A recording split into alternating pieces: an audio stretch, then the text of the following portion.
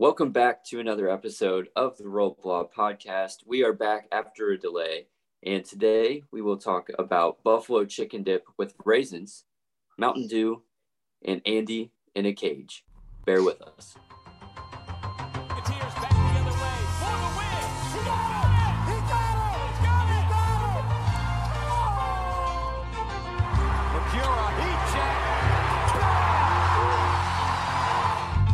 Loose, and it is Xavier. Bernard comes away with it. Clock ticks, and that's it.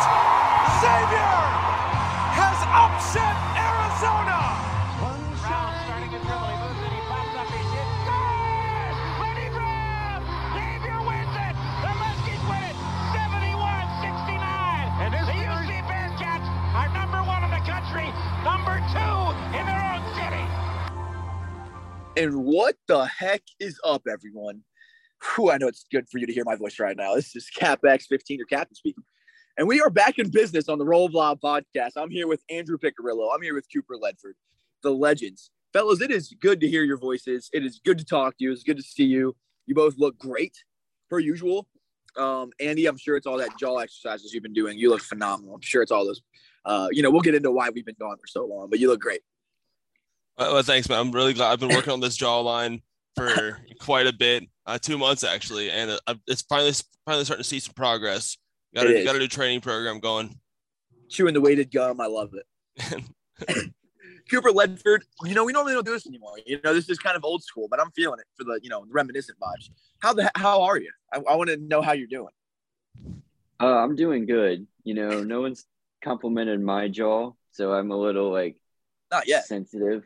Yeah, I guess the podcast did just start, but I too have silently been working on it, chewing the weighted gum as well, and doing exercises, sleeping with mouthpieces, everything like exercises. That. And no one's mentioned it. So, it's early. We're just getting started.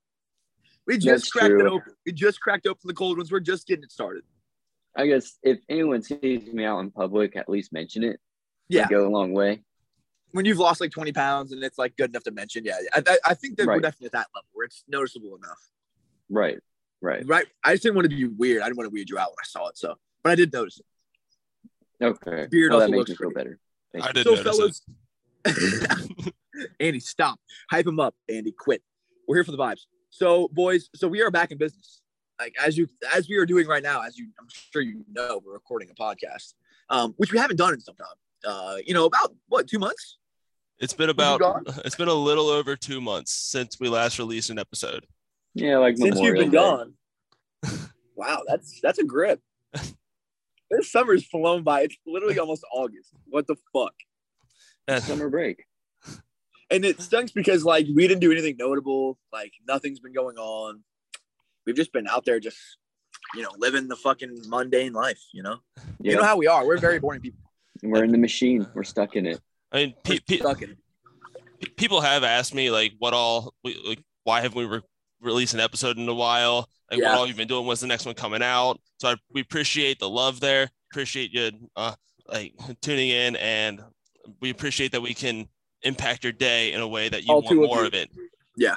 And so I just wanted to go on a little explain a little bit of why we have not released an episode.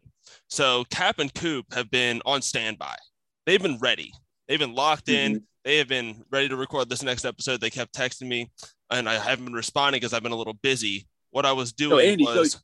So I've been in the freaking Zoom chats this entire time. Yeah, you sent those Zoom chats. I've just been in the lobby. We've just been in the lobby hanging out. Yeah, for 2 months. Just waiting for you. This Zoom call started on May 29th. Just waiting to be accepted in the lobby. We've just been waiting. But I was a little preoccupied because I had to tell the Pink Penguin joke twice, and I just finished. So now we're ready to start the next episode. Now that I'm done with that. Finishing on a podcast could be handy. So for 584th birthday. You your birthday, sweetheart? I'm tired of this, Grandpa. It's too damn bad. I love it here. Thanks, Mom. My Mama Cat is coming out and bringing snacks. Welcome to the podcast. White Claw and salsa. All right. Oh, buffalo chicken dip. I stand corrected. Right. How do you fuck that one up? There's no fucking that up, man. Buffalo chicken dip always be fun. I don't care what your recipe is. I don't care if you throw raisins in it. I don't give a fuck. Does not miss. All right, you heard it here first. Cap X is a fan of buffalo chicken dip with raisins. A new recipe People dropping know soon. that about me. If there's ever a reason to land this motherfucker in jail, it's that. We should start a Roblox cooking channel. Raisins and fucking buffalo chicken dip. And scrumptious. We fucking suck. Have you ever thought about that? We're the worst. We're the vein of human existence. Bro, like when I was in Zintas, bro, low-key a couple times, I knew people knew who I was, and I was like, they think I'm the vein of the fucking earth, bro. They think I'm a fucking idiot. Well, whoever has like the lowest opinion of you, times that by 10, and that's what they think of Andy. I never got like, okay, here's what sums up the whole experience for me. So we get these seats, section 103, I think it was. Yeah, right there, And right on the floor, pretty much. Right, basically courtside, just one little section over. Right. And Pat texts our group like the day, like a couple hours before the game. And he's like, hey, they're offering to move our section because our view is going to be blocked. And the last two seats, you couldn't see all but half of the court because of the target score thing that they put up. Right. So me and Haley go down there and she can't see anything. And I kept asking, like, you want to move? And she's like, no, I'm fine. And so we sat there the first game and I could see half the court. And second half, it was zip them up side of the floor. So I'm like, okay. And it was a blowout. I didn't need to see the other team on offense because they had no offense. So I'm like, okay, I'm cool with it. Not missing anything. Then the second game, I'm sitting in the second row, a little higher up. I can see the whole floor. And then at halftime, Larry, shout out Larry, comes up to me and says, will you please trade me seats? And I say, yeah, what's up? And I was sitting next to my boy Ahmad, and he's like, I can't take it down there. I can't do it. And I'm like, oh, okay, well, whatever. And so then I go down there and I figure out why. And it's none other than Andy Picarillo over here going berserk. The usher is staring at him all game long, literally both of them. Then at one point, he's like, I mean, he's completely animated at like any little thing, any blown call, any. Yeah. And then Pat grabs him by the jersey and says, hey, calm down for a minute. They're on their walkie-talkies. So then I had to be Andy's pullback coach. So whenever he would jump off the seat, and I swear there were a couple of times where I'm like, he's going to stand on the scorer's table. Like, he's going to do it. And I had to grab him by the jersey and pull him back. Then I'm like, okay, that's why Larry didn't want it. But I enjoyed it. Like, I felt like I was part of the game, and I felt like I was part of the Cintas Center, like, usher crew. I'm like, okay, I'm kind of like the liaison between Andy and the ushers. Like, I'm responsible for, like, containing. You're the middleman. Yeah. Exactly. And I like that. Andy is literally the sixth man. Like, he is the voice of what's going on in the game. Like, he will literally react to every single thing that happens. There wasn't one free throw, one anything where I did not hear Andrew D. Picarillo. And that's all that I need are the Andy stories. That's all that I need is the Andy update, what happened, what the vibe was, because I could hear it very clearly. But I wasn't there. You know what I mean? It's different. It's a different experience. So the first game, like, we're going crazy. Like, I mean, we're painting for God's sake. Exactly. So they saw they saw five motherfuckers come in pain, and they're like, oh fuck, like they're here. Is it time to ruin Sprint's day already? And so literally, like, 3 buckets into the game, they come over like, you can't stand while they're playing. You have to sit down. And apparently there was like some like senator's wife behind us, someone like actually important. So like really made sure that she could see everything. So what I started to do was, instead of like, after every bucket, instead of standing, I like dove on the floor and got on my knees and started cheering from there. That's true. That's 100% true. But the best part of this whole story that he left out was the usher. And keep in mind, this literally is like 45 seconds into the first game. They say, hey, you can't stand when they're playing. And he said, I'm here to have a good time. They said, yeah, but people behind you can't see. And Andy, I swear, said, it's not my fault. I paid more than they did for the tickets. Jesus Christ. And now I didn't know that was someone important's wife. I had no clue. She was mad during the sideline cancer game, like crunch time, everyone's standing. And then someone related to her is like telling us to sit down. I'm like, dude, the whole stadium's standing up. Like, yeah, you can leave, whatever. She shouldn't come back. I'm going to find out basketball game. I'm going to find out who her husband is and vote against him. So that's my plan. And where is it going with that? Rasheed Gasson was behind us as well. So he got to experience life from the other side. It's not better. It was nuts. We have a lot of stories to unpack about your system. So about your guys' section of the stadium, because so I need to know the Andy vibes real quick before we jump into the next story, which is the Marcus Keene story. What were the vibes of Andy Coop? You saw both from 1 to NIT being a 10. What was Andy at? Okay. I would say just because of the location of our seats, it was equal to the first game we went to. That's amazing. And it was because, I mean, we're basically on the floor there, and you guys were loud as fuck. I could hear everything you guys said.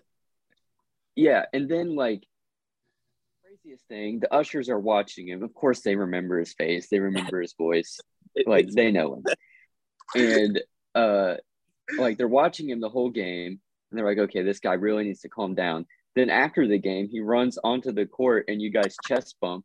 And then they're probably like, what the hell? Like, he knows him. How? Like, the guy who's actually associated with the team. Yeah. Yeah, the guy who gets announced before the game as the general manager. And Andy, I'm proud of Andy. Not once did he tell the ushers, I know the manager. Because I would have. The lady behind us would have. Pitch on the bench. I love it. Andy, it's not my fault I paid more than them is my favorite fucking – I'm here to have a good time. I mean, it was legendary. And then the next game, you're signing his chest on ESPN. I mean, that is the coolest thing we've ever done. Honestly, how have we not talked about that yet? Like, dude, how is that not you signing my tit? It's just Robbie Hummel talking about how great the environment was and me just fucking signing your fucking nipple. Dude, it's funny too because you're just lifting your shirt up. I didn't even think about it. It was no hesitation. It was just like BJ with that 3. I just fucking sent it. I didn't even think twice about it. It just was natural. I mean, I guess I was born to sign your titty. I don't fucking know. But I just got to tell you, I fucking love you for bringing the energy, man, because I know it's a lot of energy you bring to the table. And I told you, man, hey, we're going to need you. We're going to need that Andy D. Pickerel energy. And I love you for bringing it because you were a psychopath in the NIT. And it really, really pleases me to hear that you're the same way for TBT. We think of the NIT and the TBT the same way. I don't care what any ushers say about you. There's probably an usher group chat where you're probably like on a dartboard. But I'm the cover photo. I don't give a flying fuck. Oh yeah, this is really funny. The Zip 'em Up. I think I showed you guys this. The Zip 'em Up group chat. JP changed it to my face from like 5 years ago in the Navy. Like he changed the Zip 'em Up team group chat photo to my face from like 6 years ago when I was in the Navy. Just me, just a blank face, like just a meep face. I was like, JP, you're a fucking idiot. Like, dude, I'm CapX 15. I started this shit by having a fucking 7 burner accounts. And now it's just crazy that we're here. You know what I mean? Is it crazy that this shit's actually going on? Like, now that we get to fucking unpack it, we're out of the moment. It's just crazy to me that this shit actually occurred. Like, that was real. Oh, yeah. It's insane to me. Like, we made the Cintas Center ushers work in the summer. On July 11th, we had Cintas ushers hating their fucking lives. In normal summers, they be with their wives at home, probably at some lake house. Mm-hmm. But on July 14th, they have to deal with Andy Piccirillo's psycho fucking ass for 40 minutes. And can I say that Leah was fucking awesome. I mean, I heard her just, yelling at players about their socks. It was very, very loud. I mean, you guys fucking brought it. You guys brought it to a whole – it would have been good without that. I mean, the BJ shot people still would have been loud, but you guys brought it to a whole other level. I will say, I was at the Kenwood Town Center in the food court, and they have like this big TV that shows really just like sports highlights and stuff like that. And they break it down by team. Like it'll have a whole segment of Reds highlights and Ohio State stuff, then Xavier stuff, and it showed Zip 'em Up. And I was sitting there, and Andy was on there in the background. I mean, probably 10, 15 times. I mean, every shot, like you could see him in the background as like usually the only one standing, just going berserk after like a routine layup or something. But dude, Andy, your face is all over Kenwood Town Center.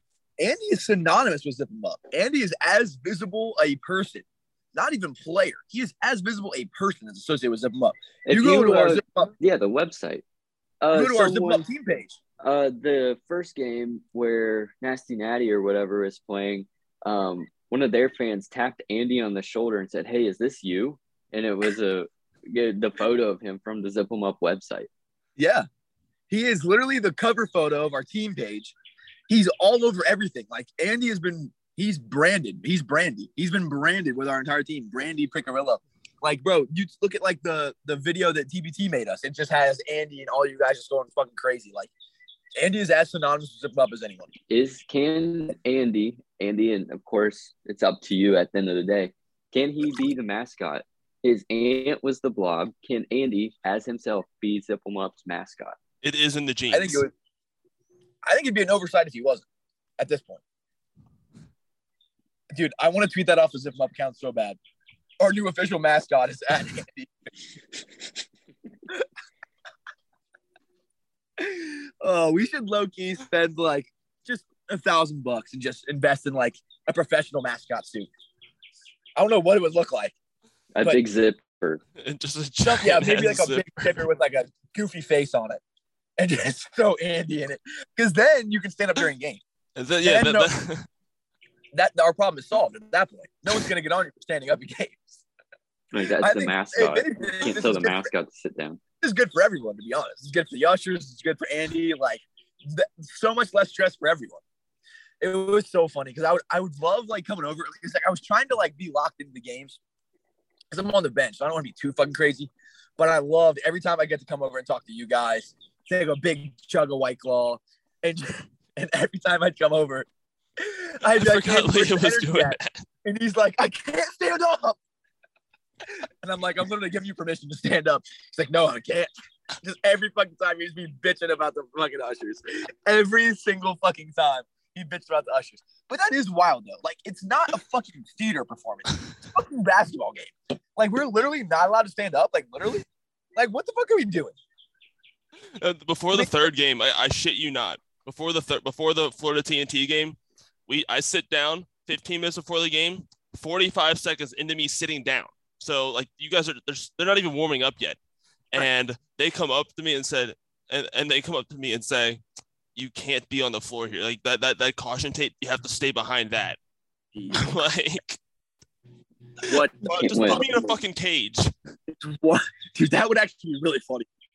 We should low key put Andy in a cage. Like, that's a pretty good idea for real. Just put him in a fucking cage and let him go fucking ape shit. Just bring him beers. We'll just pass him beers through the cage. Put the beer in like one of those little hamster water bottles. Okay, I fucking love this idea, first of all. That's actually a really good fucking idea. Another great moment that I just remembered, one of the first two games, Andy goes to take a bathroom break or get another beer or something and missed a good chunk of the game. Like, I'm talking like 5 minutes of the game time. And he's walking down the stairs and there was a questionable call. I don't remember what happened, but whole arena's booing and Andy doesn't even know what's going on. I just see him like with a smirk on his face. I'm like, Andy, just start booing. And he loses his mind with no concept of what's going on. Just boo! Just throwing his hands up like, what the hell? As if he was like watching every second. That's my boy.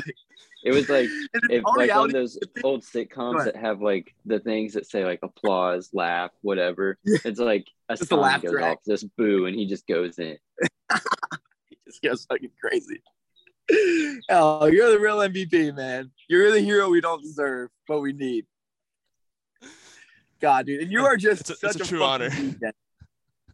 And that's what I love about Zip 'em Up is like it puts us at the very forefront of everything. Because like in reality, like for Xavier games, it's like we have to buy seats up in the fucking bleachers. Like we're up in the fucking nosebleeds. Might start doing that anyway. And we're still loud and obnoxious, don't get me wrong. But at Zip 'em Up stuff, you can't hide us. You know what I mean? Like you cannot stifle us. Like you're on the freaking floor. You are dead center. It's like the NIT. It's like we were right there. Like you know our presence is there. You know what I mean? We're not just one of 10,000. We are one of 4,000. We're the loudest motherfuckers in that whole bitch by a mile. So it's just so funny that like that's us. You know what I mean? I love just seeing it happen. It brings so much joy to me just to see you guys go fucking crazy and see everyone have to acknowledge it. And to look up on their Jumbotron every 5 seconds. That's all of you guys. Andy going crazy. Like, oh, I just fucking love it, dude. It's beautiful. It's a beautiful scene. I feel like Thanos, like when he's like looking at the sunset. I'm just proud, man. Just you love to see it. I mean, we did our job. Like CapEx at this point has done his job. Like we made all this shit happen out of fucking nothing. A burner account, like literally a burner account. I mean, we saw TBT tweet it. Like it started with a fucking tweet. And we did all this crazy bullshit. And then, Andy, I'm signing Andy's titty on ESPN. You know what I mean? Like, what the fuck's this simulation has got to be the wildest one. It's awesome. You seriously can't make this shit up. And then I love it. Then I honestly one of the biggest flexes I've seen in the so one of the biggest accomplishments by someone that is a very good friend of ours, Ahmad. He was in Marcus Keene's head all day, and Marcus Keene's like dropping 30. Who might be the most well-known player in all of TBT. Yeah, like he is as much as anyone. And Marcus Keene's going off. Like he is balling, and he's still only thinking about Ahmad.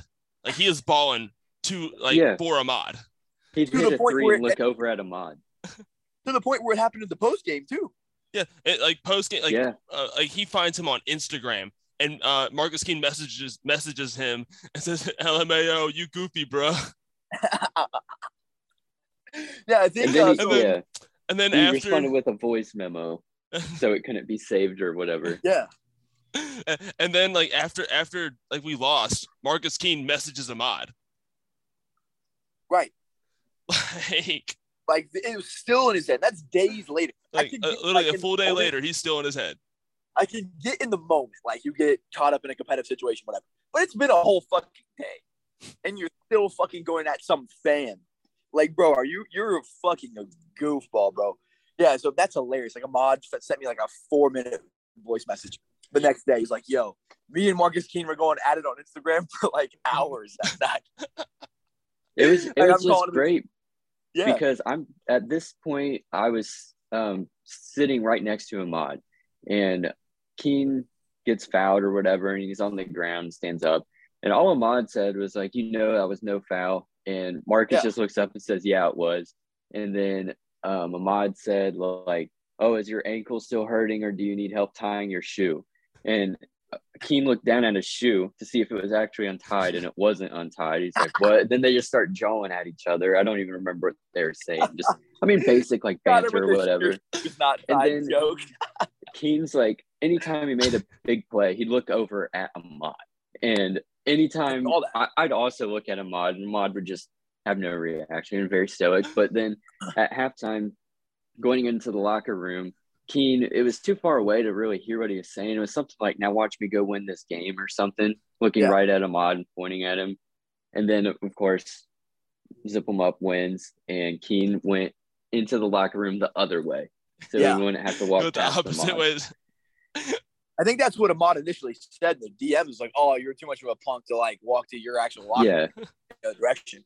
And then Keene said something like, "Y'all can't fuck with me," or some bullshit like that. But that shit's just hilarious. Like one of our own, like got into it with fucking Marcus Keene, like on not only during the game, he was targeting. It's kind of like, you've seen Reggie Miller documentary. Like he's going at Spike Lee the whole game. That was literally Marcus Keene and Ahmad. Like every single made bucket, I would see him look over. I was like, wait, what? I didn't know what was going on, but I knew that he was like targeting you guys. So it's just fucking crazy. That's honestly awesome. That is just a legendary moment for Ahmad. Legendary. Like that's our Marcus boy. He's a TBT legend. Like he is probably scoring points as TBT as fucking anyone. I mean, he is literally one of their like go-to like people. Yeah, that was crazy. God, it felt so good beating sideline, man. Like, all right. So you want to like kind of start like breaking down the games? I would love to. Yeah. So actually talking about basketball. So game one. Okay, so let's break it down. We'll actually talk about actual stuff that happened other than our bullshit. So game one, I almost forgot this team's fucking name. Sweet Home Alabama. Like, so I remember like last year I was tweeting about something, and it was like there's this Charles Barkley like Dream Team clip where he's like, I don't know much about whatever country they're gonna play, but they're in trouble. That's what I thought about Sweet Home Alabama. Like, I don't know much about those guys, but they're in fucking trouble. So we beat the fucking doors off this fucking team, just like last year. So my first takeaway was, we built a little like early lead, but when you're down there though, and you're so invested, no lead feels like enough. So it felt like it was still in the balance a little bit. But once the Kaiser dunks just started happening, I was like, holy fuck, this team is dead. Like Kaiser was just on a fucking mission. Like they were zipped at that, like the putback dunk. They were zipped at that point, and it just kept, and then we just kept stomping on the body bag and stomping on the body bag like, repeatedly. Dude, Robbie Hummel had a fucking orgasm on live television. Have you heard that clip? No. Robbie Hummel, so when Kaiser put that dunk back, Robbie Hummel sounded like he had an orgasm. Wow. Like he literally, he needed new shorts on live television. Can't you? Like he went Gus Johnson. Same. He definitely, yeah, absolutely. So, and like that was what was really cool was like we didn't have Kaiser last year, obviously, and just seeing what he actually could do, like because we knew that he could do all that shit, but seeing it actually happen was really fucking cool. He was a huge part, a huge addition, and obviously he wasn't shooting the ball that well. But one thing that's the big reason I was really excited is that we're going to see a different Kaiser than that we saw at Xavier, and we absolutely did. We saw one that was going to be more aggressive and that can go over someone and through someone rather than try to then camp out by the 3-point line. So, like, he was an absolute man the entire tournament. Dog, and you just cannot let him get behind the defense. Like Randy Moss, it's like he got behind the defense like for half a second. It's just D just throwing a no-look lob for just like, and I'm just like, I just turn around again. It's just Kaiser in the air, just flushing some shit. I'm like, what the fuck? When I saw him like running the route and like and D kind of like shifted over toward the wing, and I saw the lob and I saw Kaiser floating. I'm like, oh my god, this is happening. It all like started going slow-mo. I think I started dying and needing my mother. It was beautiful. And Kaiser was the beneficiary, but like that D no look is freaking beautiful.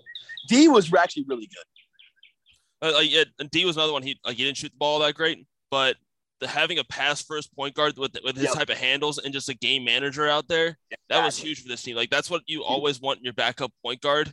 And like we had two of the best point guards in the tournament.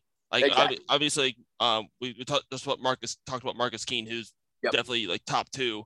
But having a 1-2 point guard punch of Samaje Kristen and D Davis, beat that. Like that's a duo right there. That is it. You at all times we have a great point guard on the floor at all times. Exactly. I thought D was fantastic. I think against Sideline Cancer, Samaje and D had 12 assists and 0 turnovers. Like they were absolutely fantastic. I mean, D played his role perfectly, and that's one thing I really appreciate about D. That's what I appreciate about D, and like same with Riley. Like I thought Riley was great. Right, like Riley had a huge he did not play well. He did not shoot well in the first game at all. Right, but I mean we didn't need him to. But when we did need him to, like, he 13 in against Sideline, two massive threes. 3 of 4 from 3. Yes, that's right. He had 3 threes, and each one of them came at a very much needed time. He was great, dude. He was so low ego, so chill. He took and in the games he took no bad shots. I mean, and we knew that he's an elite shooter. Like he might have been he probably should have been in the 3-point contest. Like he was one of the best shooters in the whole tournament. Like just him in practice, he was our best shooter, no question. And we had a bunch of good shooters. That's including Trey, Nate Johnson, Kaiser Gates, like a bunch of really, really good shooters. Riley is like a professionally great shooter. He is phenomenal. I think he played with the Pelicans G League last year. Like Riley can play. But he was really, really good. And I thought that so let's break down MVPs real quick. I thought the MVP was no question Samaje Cristens. Oh, yeah. And I think it's very right behind him is Kerem Cantor. Yeah. So, like Samaje, and this is a guy that after last year, like, do we even want him on the team again? Like, with You're not wrong. he Samaje kind of shot us out of the. He was low-key disappointment last year. Yeah, and I'm not saying he played bad, but it didn't fit.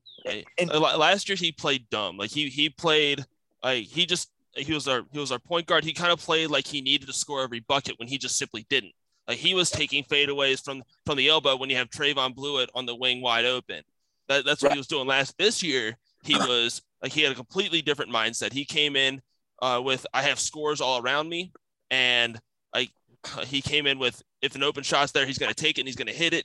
But he also came in with the mindset that I just didn't move the ball around, and we have 5 great scorers on the floor. It's not just him, and that opened everything up for him. And when the opportunity came and he got hot, he took it. Like he had Samaje takeover time, and he played that. And when we needed someone to take over and get buckets, he got that bucket. Always. I thought he was as consistent a piece as we possibly had. When you needed a bucket, and that's the thing about TBT is it's a bunch of guys who maybe are like D2 players or whatever, and you have Samaje who's a thoroughbred. Like he's a 6'2", 6'3", physical. I mean, he was almost a 5-star recruit for a reason. You know what I mean? Like he is a physical monster, and you could just tell he was just bullying those guards because every guard that we played against was like a small, like they can get buckets and they can score and they know how to play the game, but they're like 5'9", 5'10". Like when we were playing Marcus Keene, like the whole game plan was just bully Marcus Keene. Like whoever has Marcus Keene on him, just bully him. And I thought Samaje just bullied those little guards. Like when it was in the paint or just getting easy mid-range pull-ups, which he's definitely been working on that shot. Because his mid-range pull-up game was disgusting. He might have missed like 2 of them, and he shot like 10. Like he shot a fuck ton of those shots, and they went in every fucking time. He was as consistent as we could have fucking asked for. He was just absolutely amazing the whole time. He was incredible. Especially when you lose a guy like Mark Lyons, like who's going to be another main ball handler. Which is an interesting dynamic. Do we think that losing Mark helps Samaje? I think it absolutely did, because Samaje is not natural off the ball. I think Samaje is way better with the ball in his hands, and I was honestly like heartbroken when Mark was able to make it, because he was my favorite player from last year. I thought he was like the heartbeat of our team. He played great, obviously. He invented zip him up. He is zip him up does not exist without Mark Lyons. Exactly. Like he's one of the founders of it. Like it's he and two. You know what I mean? So missing Mark sucked. And then too, it's like, you know, Mark's getting a little older. He's probably like 33, 34. So I know Mark's day is coming to an end at some point. He's probably got a few years left. So I was like, fuck, man. And I thought Mark was like one of our centerpieces, you know what I mean? But I think that having Samaje like in the wings is such a luxury, because it's like we didn't even have one of our best players. Like, I think Mark Lyons is, you know, I remember the Inside TBT guys were making like a graphic for us or something, and they were like, hey, who do you want on the graphic? Like, who do you think your best players are? I was like, I think it's Trey, and then probably Mark and JP. He's like, okay, so who are your best 3 players, or who are your best 2 players? I'm like, I can't pick 2, to be honest. Like, I think that Mark is that good. So missing him, you wouldn't even have fucking known you're missing one of our best players. You know? Nope, we wouldn't have known. We wouldn't have known. We will never know. And so for all you people at home that are watching, obviously, Cap kind of just like disappeared mid-sentence. So I guess we legitimately never will know. Phone has died. We never will know. Which brings us to a point in the podcast where we can talk about pink penguins. So yeah, like I was saying, we were missing one of our best players, like Mark Lyons. Honestly, I think he was the heartbeat of our team last year. And missing Mark Lyons, you would have never known we were missing one of our best players. Like Samaje picked up so well. And there's a different type of flow with this team. Like that ball was moving around. Like there was no agenda. Oh yeah, there were a few bad shots that were taken. I mean we don't need many JP transition pull up threes 1 of 9 against sideline. The one was the Elam 3. Hey, they just keep shooting. They just keep shooting. I love it. The one was all that mattered. One real quick thing about Samaje, I didn't realize this looking at it right now. These are TBT stats updated as of today. And in just 3 games, he had 23 assists, which is second in all of TBT. And that includes, obviously, there's still 1 game left, but that's he's second currently with number 23. Currently second in all of TBT. Yeah. It's Samaje? Wow. Yeah. That is incredible. We played 3 games. These current teams have played 5. He's only 1 behind Scoochie from Red Scare. So, yeah, he had 23. He was incredible. Scoochie has 24. Samaje was literally that dude. And it was really cool to see him get his moment because he really did do a good job of like kind of stepping back last year because we know who Samaje is. Like, we know Samaje is as good of a point guard as Davis really ever had. You know, he's one of the best recruits we ever had. And he kind of took a back seat to Mark last year, to be completely honest. Like, Mark was the guy. I mean, I feel like Samaje did a really good job of like playing his role to the best of his ability. But it was really cool to see Samaje shine because he's still fucking incredible. There's a reason he was in the fucking NBA. Like, so I'm really happy for Samaje that he got his shine. And we finally got to see what he could truly do with people around him. Exactly. Like when the situation, what it should have been when he was at Xavier was him being the ball dominant point guard, the scoring guard that he is, but also have support around him. Like when you surround him with shooters like Trey, JP, Riley LeChance, BJ Raymond, and then unstoppable. Like he can beat anybody one-on-one. He can beat just about anybody, especially in this tournament, one-on-one. Little guards. And we had little guards the entire tournament. And once he breaks them down, you got Karam Cantor on down low, or for him to dish down to, or which we need to Trey talk about JP on the wing. Like, Karam was a fuck, but you're right. We got to see the supporting cast. We finally got to see it. We got to see Samaje at his best, which was surrounded by shooters, like on a really, really good team, and a ball dominant guard. He was absolutely phenomenal. I thought Samaje, like, this was some of the best Samaje Christian I've ever seen in my entire life. And Karam was that fucking dude. Karam brought his fucking lunch pail, dude. Karam was incredible. If it's Samaje, like tier A, like 1A and 1B is for MVPs for the team. Karam, I think in game 2 against Sideline, he had 21 and 11. Like, he was that dude. Especially, and he had some big threes, like, because he did. In the Sideline game, like, we really didn't start off by shooting the ball all that well. No, we were not. I don't think we shot well off the whole tournament. Yeah, we really did. A team that was like is known for shooting. We won Nate by Johnson and Riley and JP and Trey. We did not shoot very well at all. Like we won by getting the ball inside and getting second chance points. And that's not what Karam is known for. Going into the tournament, I'll be completely transparent. Like, my worry was rebounding. I was like, if we have one big issue, it's our toughness and rebounding. And I thought Karam did everything he could have. That's where I figured it was going to be a big miss. I mean, we're going to be missing out by not having Sean this year. That was a big drop off we were going to have, not having him because he was a dog on the boards. But Karam absolutely stepped up when we needed it most. He absolutely stepped up. He did his job. Karam was a fucking man. You got to give Karam. He kept us in that game against Florida TNT. Like, yep, he was a big reason that we were able to even have a lead. Is him dominating the boards down there. He was great, and that big was one of the most physical bigs in in the whole tournament. And Karam did his thing. Karam proved he held his ground. He's a pro big. Karam was a pro big for sure. He's definitely a pro. And then 2, I forget what I was going with this. Oh yeah, the most Rick Carter move of all time. Like, the number one thing we did against Sideline was go at Mike Dom. The first play, they throw it to Karam one-on-one against Mike Dom. Karam gets a bucket. Like, their best player, who's also a good defender. Like, what do? We isolate Mike Dom. The most Rick Carter move of all time. I love him, dude. Rick is wild.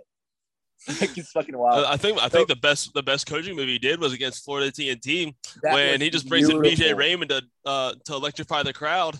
Hit a 3, get the vibes up, and then just get the fuck out. Get the fuck back on the bench. Exactly. That was actually beautiful coaching. That was a masterclass in coaching. Because like we were like I was put in a cage and like the energy was kind of down, and like so like and we're all kind of just like standing like we don't know what to do. Like there's nothing. It was quiet in that building. It was like it felt like a fucking graveyard for a second. Then he brings in BJ Raymond. Okay, we're don't know what's going on here, but the energy's back. Energy's back. Then he hits a three. Defibrillator. It's a massive three. Would just go berserk, and BJ momentum shifted immediately. We're back. BJ, man. So BJ when we break down, we're going game by game. So we talked about all the Kaiser dunks. The BJ Raymond 3 in game 1. The "We Want BJ" chant. BJ comes up and starts stretching, which is great. I was like, that's amazing. I thought that was all we were going to get. Coach actually puts him in. And the first time BJ touches the ball, he just yaks. I mean, he's 5 feet behind the 3-point line, fadeaway 3, nothing but bottoms. And the place goes fucking nuts. That was, dude, like literally like. That would have been the timeout jumping up the scorer's table. That would have been it. I had tingles, man. Like I was just like, that is fucking dope. That was so cool. Like I love, if you've seen Paul Frischner's video, he's on the opposite side. So he's like on like the tunnel we came out. Like that video where you see the whole crowd just go crazy. It's such a cool scene. Like then his runoff was like pointing to everybody, like pointing to the bench and everything. Exactly, dude. BJ Raymond's 35 years old. And he's playing on the same team as Nate Johnson, JP McCura, Trayvon Blewett. Just getting to see another BJ3 in Cintas was so fucking cool. Because he's way past normal playing age. And he played overseas this last year. Scored like 10 points a game. Right? He can still play for sure. But like that was crazy. Like seeing that and seeing how much the fans loved him and just seeing the place erupt was the coolest thing. That was worth the price of admission right there. Oh, and after game 1 too, like he had like the biggest smile on his face, signing autographs and stuff. And of course other players were too, and high-fiving everybody, dapping people up. And I'm kind of like standing off to the behind the scorers table a little bit, kind of just observing, because I don't know, something about like grown-ass men covered in sweat wanting to like high-five you. I'm really like not into that. I usually just not a good game. I agree. And so usually I'm like, I'm cool with it, whatever. And he was like high-fiving everybody, and he leaned in, like reached towards me to give me a high five, even though like I think my hands were in my pockets. I'm like, oh yeah, good game. And like you could tell like he was just it meant a lot. Living it. Yeah. BJ was the man, dude. Like the entire time, BJ was like Mark Lyons from last year. So Mark Lyons was like always our communal voice. Like he was always the one that was just like, whenever shit was down, he's like, nah. He's like, we're gonna boss the shit out. Like we got this shit, whatever. BJ was like our steadying voice the whole time. And like I remember after we won game 1, BJ made a tradition. He was like, we were all walking back to the locker room. BJ's like, nah. He's like, fuck that. He's like, we're all gonna walk around the whole arena and high five all these fans for coming out. And so BJ started that shit. So like, and then like JP and Trey and all those guys did the same thing, and Samaje and them. So it was really, really cool. Like BJ is a genuinely great dude. It was just really cool to see that. Like BJ genuinely cared a lot about the fans. And like after the game, like he's like, no, he's like, we're not walking back to the locker room. He's like, we're gonna high five all these fans. Let's do a lap around the arena. And he got into it. And then seeing him bring Sister Rose. So let's talk about game 2. We gonna get a huge win. That's an upset win, beating Sideline Cancer. I mean, they were the 2 seed, we were the 3 seed. They could have been a 1 seed in any other region. And what the TBT guys said was they were basically like Florida TNT and Sideline Cancer were 1A and 1B in this region. Exactly. Like it was a split down the middle. They couldn't figure out which one to make the 1 seed. Exactly. And Sideline chose to come here. They could have gone to any other region and gotten a 1 seed, and they chose to come here. And so what's that get you? A date with us. And it's like, I just wanted them to regret that decision so much. Obviously, there was Mike Dom shit behind the scenes. And that was just like, you guys chose to come here. You have a date with us. This is what you chose. You could have been a 1 seed in any other region and gotten an 8 seed and then a 4 or a 5 game and probably an easy advance to Sweet 16. And I was like, we're going to make you regret that decision. And they hopefully regret that decision upcoming year, because we made their lives fucking hell. Kaiser Gates did his part against Mike Dom. Kaiser Gates was the perfect guard for Mike Dom. A God, long, yeah. athletic, like literally, if it's not Kaiser Gates, who is it? I don't know who fucking guards Mike Dom if it's not Kaiser Gates. No, that's why getting Kaiser back into the building, into this uniform, was a huge key. It was very, very important. He was huge. Kaiser was incredible. And like, if it's not Samaje or Karam, it's probably Kaiser, to be honest. Kaiser was great in all facets of the game. So it was just really cool to see that game play out. Obviously, JP makes the game ender, and he and fucking Karam like do the fucking Put him to go sleep. to sleep gesture. Put him to sleep, which was hilarious. And then BJ brings out Sister Rose, who was all the way up there. She was like in one of the box seats or something. And so we're like, BJ got the bracket tag, which is one of the coolest pictures I've ever seen, by the way. BJ putting the bracket tag on the first game That's pretty sweet. is so cool. Such a cool picture. And so we're wrapping up the first game. BJ does the lap around again, and we're getting ready to put the bracket tag on. And he's like, no. He's like, it's not time. He's like, we need a moment. And he's like, sister. And then he and CJ pretty much carry Sister Rose all the way down to the bracket tag, and Sister Rose slaps it on. Just such a cool thing. And I think it just shows how much like BJ and CJ like love the brand and care about the entire program. It was just really cool to see that shit. And as a fan, like a lifelong fan, it was really cool to see that actually unfold. It was really, really cool. And seeing all the former players that just, they still have so much love for this program, and they want to give back to it. And something like this, give us Christmas in July, and they're all about you will not find a more passionate coach than CJ Anderson Wees. Yeah, you will not do it. You will not find another one. He is a fan out there. He gets into it like he's playing in the fucking games, dude. Yeah. I mean, he went chest to chest with somebody. I think against it was either the Florida game or South. He went chest to chest. It was Florida TNT. So I thought. Dude jumped on the scorer's table, and since CJ gave him a little shoulder to the chest a little bit. Yeah, I love CJ. CJ is definitely dude cares. He cares. He says what we're all thinking. He says exactly what we're all thinking. He's the most candid guy out there. I love him. He's fantastic. We got to mic him up. And it's not going to be – you got to get the bleep button ready. But CJ – but here's the thing that kind of sucks is it's like we're behind the scenes, but like CJ is saying what everyone's literally thinking. Who cares if he's cussing? Like, who gives a shit? Like, we're cussing in our heads too. You know what I mean? Like get the bleep button ready. But he's just being authentic, man. Like, he's just being real. And that's the best part about him. Like, he's not bullshit. Yeah. If you're fucking up, then he'll fucking tell you. Absolutely, I love him. And bringing the mask. Yeah, that mask. It was really fantastic. cool hearing your name come out of CJ Anderson's mouth.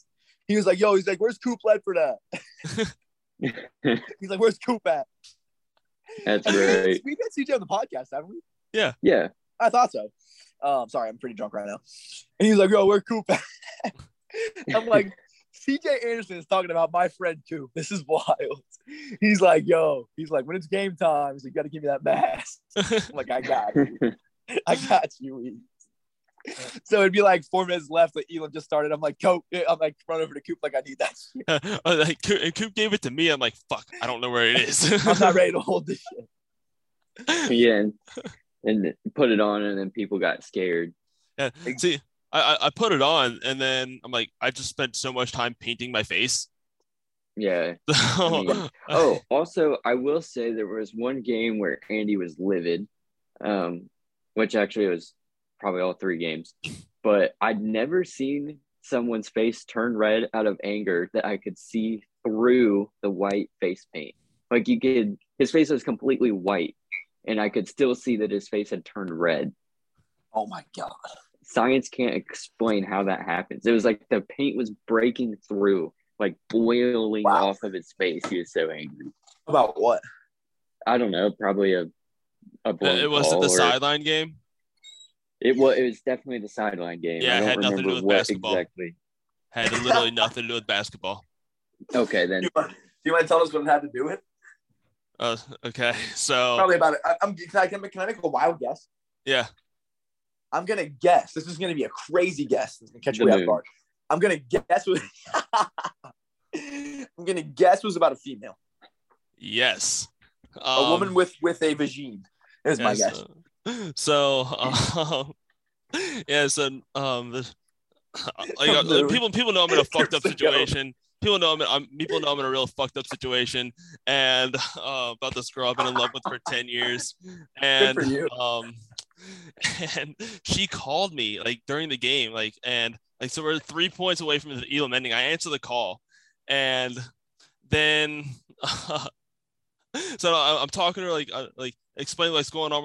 We're 3 points away. We just need 1-3, or we just need 3 more points, and we win this game. We're gonna go fucking crazy. And then Leah, of all people, so another female, so this kind of pissed her off. Just takes the phone and says, "Okay, time to go, bye," and hangs up on her. Attaboy. And I was livid. I was so fucking pissed. It sounds like it was time to go, though. I mean, I guess it was. Yeah. So then I mean, if your girl doesn't screaming. understand at least, Dude, yeah. That was there was no audio there. Were you mad at Leah, or were you mad at the situation? I was mad at Leah. I think I was big muted. I mean, here's the thing, though, Andy. Here's my perspective on this. I hear where you're coming from. But if your girl doesn't understand that it's Elam time, we're 3 points away, I mean, there's just not a worse time in the world to talk to them right now. Can it wait 20 minutes is what I would ask. That's like, you know what I mean? Like, we men do so much for women. No, we cater to all their shit. Like, oh, it's not a good time. It's this, it's that, whatever. It's Elam time. It's kill time. We're about to zip these motherfuckers up. We're 3 points away from zipping these bitches up. I was fully invested into the game. I bet you were. I was like mid sentence. I was explaining what's going on. Then there was a bad out of bounds call, and I just go, fuck. That's terrible. I love you. But yeah, so yeah, but all that good shit got figured out. It's all good. But in the moment, I was pissed. I think we've created some priceless memories, though, from TBT to the NIT a few months ago. I think just the memories have been outstanding. Like, I think it passes normal games. You know what I mean? Just because we're closer. We have better seats that we should not have the privilege of sitting in or standing in. Yeah, more involved, especially you, Cap. But I don't know. It's been cool. Yeah, it's special, man. It's just really cool seeing all the homies. It's like, so our friend group is still relatively new, but it's just really cool just like seeing all the homies just like get to like have like pretty much courtside seats and just soak up the moment, and seeing it like bring a lot of joy to you guys. Like, really, like, you know, was really cool for me. So it's just cool. Like, and I don't know if it ever happens again, to be honest. Like, it went well, like TBT at Cintas, but like, I don't know if this ever happens again. This is a privilege, you know? So just to see it happen one time and to see the memories like that it made was, I think, my favorite moment. So we talked about games. My favorite moment was probably that night at Dana's. The night at Dana's was so fucking cool. The one where all the players were there and all the current and everyone came out. I've never seen Dana's even close to that. It was pumping. After the crosstown collab. Yeah. And that was like our friend Lester. That was his first time ever at Dana's. So it can only go down from there. First time at Dana's, he's like just taking shots with JP Makura. That was so dope. Like, it was just cool to see like soak that up, because like you never really know how much they're going to be into it or how many players are actually going to come out. Like, but they really, really invested. I mean, they were all there for hours. Like, and then the current team was there. Like, you know, we're taking shots with Zach Freeman. Like, dude, shit was just crazy. Like, and it was just like, you just look around and it's just like a bunch of us, like 6 feet nothing people, and then just CJ 6'6", like Matt Stainbrook 6'10". Like, you just look around, it's just like players. You can just see like them just towering over everybody. And you see just like 15 just like extra humans. You know what I mean? Like, it's just like, this is crazy, bro. Like, we have Colby Jones, Trayvon Blewett, JP McCura, CJ Anderson, BJ Raymond, Zach Freemantle. Like, it's just ridiculous. Like, that was a ridiculous scene. It was so much fucking fun. And a quick story about you brought up Colby Jones. So about the Crosstown collab. So after during the scrimmage and everything, and so the regular teams they did their thing beforehand, and Adam Kunkel, Colby Jones, and Jeremiah Davenport just like they're walking along the sideline and everything. They just sit down in the front row, like right in front of right in front of us, and they're just enjoying. One dude, literally one UC fan, comes in and is like, "You're in my seats." Like there are 4 open seats just right there, he's in like you're in my seats, and he kicks Kunkel, Colby Jones, and Jeremiah Davenport out of those seats. Like, dude could have sat anywhere. That's ridiculous. I'm like, you fucking asshole. Like, what you like you're a UC fan, you could have sat right next to Jeremiah Davenport, but no, you set him all the way across the arena. I bet you he has a huge mask. He's got a hog. I guarantee he's got a fucking hog on him. Guaranteed. It was just so cool. Yeah, so the whole experience was really cool. It's a lot of fucking work, and it was just really cool to see it pay off, and for this whole thing to end up like us playing at Cintas in July and 4,000 people show up. It was a cool scene. And it's one that we can't really guarantee is going to happen again. I mean, I don't see a reason that they 50-50 chance. And 50-50. Yep. And I don't see many reasons other than the 50-50 chance that it doesn't happen. I don't see any reason to take this regional away from this fan base. Like, it was very, very well. Like, it was key to have. Like, it was very, very good for the TBT to have the Xavier Regional and like to have that footage of those fans in their home environment just going crazy. Like, I think it's great to have a Dayton and a Xavier Regional because the UD Arena was pretty electric this week as well. Yeah. So absolutely. Very, very like having a UD and a Xavier Regional.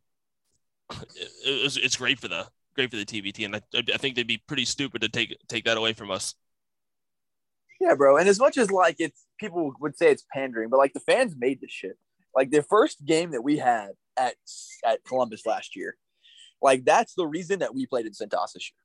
Like that game made that shit. Like the fans fucking brought it. It was absolutely electric in that arena.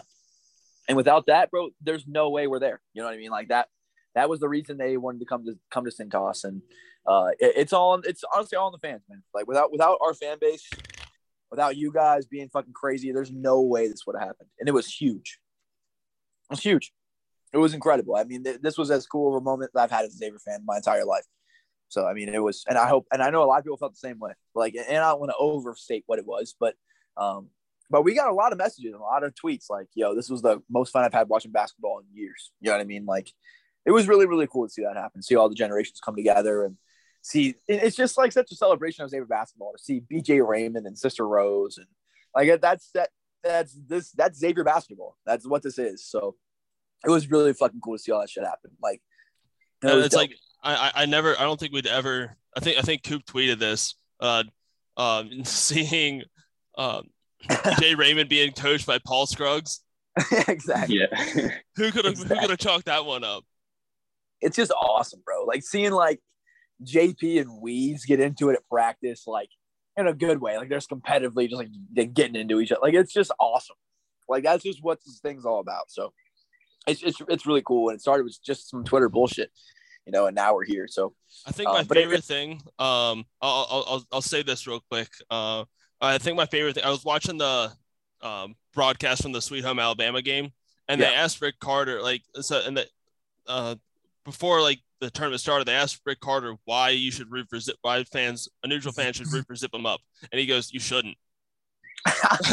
You shouldn't. Like we're bad guys. We're like we have a bad boy mentality. We're gonna come in and rough you up. We're gonna talk shit, and and we're gonna zip you up. You shouldn't root for us. Yo, we're not likable. I gained so much respect, and I already respected Rick quite a bit, but like he worked his fucking ass off every single hour of the day for this tournament. He put in everything that you could possibly expect, and I love that. Like every single day, like every before game time, we would get ready to head out to the floor. We get together, we do our little zip 'em up shit. He'd be like, "All right, you know what we do around here?" He's like, "We talk shit, we have fun, and we zip them the fuck up." Like that was the coolest fucking shit, and it's like. It was like at halftime after the Florida TNT game, fucking pissed. I think we were down like 4 or whatever. He took a can of Mountain Dew and slammed it on the ground to the point that it split in half. The fucking can split like it was in 2 pieces. And he's like, "You guys aren't talking shit. You guys are not having fun. This is not what we fucking do." And he was like actually like mad, but it was so funny what he was saying. He was mad that they weren't talking shit. You're being too nice out there. I love him. I love it's just so funny seeing JP with no leash. Like that's JP being told to do what JP does. Like in college, JP was still JP, but he was being reeled in all the fucking time. This is JP like, "Yo, go be yourself." It's, okay, I'll just take 9 threes and miss 8 of them. But he hit that one. But I got the baby. One. And then that night. Like it's just such a beautiful thing, bro. Like just seeing me and Karam just run around the arena with the night shit. I was just hyped as fuck. And during the Sweet Home Alabama game when he got teed up, here what he got teed up for was just fucking awesome. Like, this is why do you remember back in the day when like Rick Broering would have like the Jalen Reynolds like tee counter? He'd be like, "How many is like our over under for tees has to be at like 2.5." Like, we are guaranteed to get 1 or 2 technicals. It's like a literal guarantee. Rick or JP easily getting 1 by themselves. Easily. And then there's going to be a random tee from someone just talking shit. It's just a crazy group of people. I really wish I could have heard JP look at that Sweet Home Alabama bench and say, "This is why you're on the bench and I'm in the fucking game." Yeah. He got teed up for saying that. He looked at the bench. They were talking Jared Jaw to him. He's like, "There's a reason I'm in the game and you're on the fucking bench." He was like, "Facts." He's a fucking clown, dude. I love him. As much as he's a douche, I fucking love him. He's honestly a really, really douchey, nice guy. He's a really, really good guy deep down. I love JP. I love what he is, man. I remember year 1. I get why people fucking hate him because he's a fucking douchebag, but he's honestly a good guy deep down. He's great, and the energy that he brings, like you don't have to do the shit. Like the players are not playing for like real money. I mean, if we win, we get big money, but that's 1 out of 64. You know, it's like they're there because they love this shit and they give a fuck. You know, and the way that he plays, putting his body on the line when you have like a real like contract, like is really fucking cool. There's a clear passion with this team, and that's one thing I just fucking love about it. And the fact that we had what we call grad transfer. Yeah, like yep. we had 1 non-Xavier player. Yep. I guess Davis is like was it named Devin Davis that didn't end up making it. He would have been 1, yep. But yeah, it was just Riley LaChance. We had 10 Xavier alumni on this team. Exactly. Like that was just fucking wild, fucking awesome. Dude, it was awesome. Like this was a Xavier alumni team, like through and through. You know, it really was. And I really we try to limit the grad transfers as much as we can, but like this was a Xavier alumni team. We had 1 grad transfer who played, you know, a few minutes a game, but it was a Xavier alumni team. Let's keep doing it. Let's keep doing it, bro. And that's definitely until the goal, next summer. To keep building it. I hope this becomes a summer tradition. Like I will always remember the Devereaux days as like a staple of my childhood. I remember like all summer, like me and my dad and my brother were talking about when's Devereaux? Like when do we get to go watch? You know, I remember my first exposure to Devereaux. I was probably 5 years old. And I remember I had like a little Xavier banner that my dad bought me like for Christmas or whatever. And we're just walking up to, like James Posey and Darnell Williams just shaking, like nervous and fuck. You know what I mean? Like that's the moments that we get to give to kids here, is like those moments where kids get to go up and take pictures with JP and take pictures with Trey and, be with all these fucking. Get their nipples signed by Captain X. Get their nipples signed by Cap X. You can't make a better memory than that. And so it's just really cool to have this be a thing and to have any impact on that is really fucking cool. And I hope it's a summer tradition for us. And wherever we end up playing next year, I know that Zip 'em Up will be back and back better than ever. I think we're continuing to build this shit. So Rick is very invested. Dee's very invested. I'm very invested, obviously. So it's a fun thing. It's a really fun thing to see take its own life. You know what I mean? Like take, a life of its own. For sure. And I'm ready for next year. I'm already on my way to Target to go buy more paint. And it's crazy because it's like, and we're almost done here probably, but like, so like, it's weird because like, I'm like involved with it. So like, I don't feel right talking about it too much. Cause like, I don't know how big a deal it is being inside of it. So like, I'm there every fucking day. So I'm like, I mean, I love being inside of things. Am I underhyping it? Like what, like, you know what I mean? Yeah, we do love being inside of things. We do because it's rare for us, It's a big deal. But it's just really fucking cool. And I'm just glad that it brings joy to people. Because, bro, like, we started all this dumb bullshit. This is our bullshit. Like, because literally, without us, this thing doesn't exist.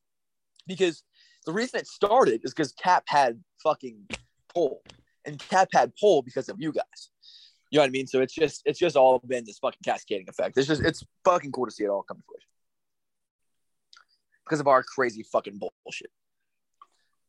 It's the team of the D-Gents. We are the D-Gents team. You should not root for us. Rick Carter.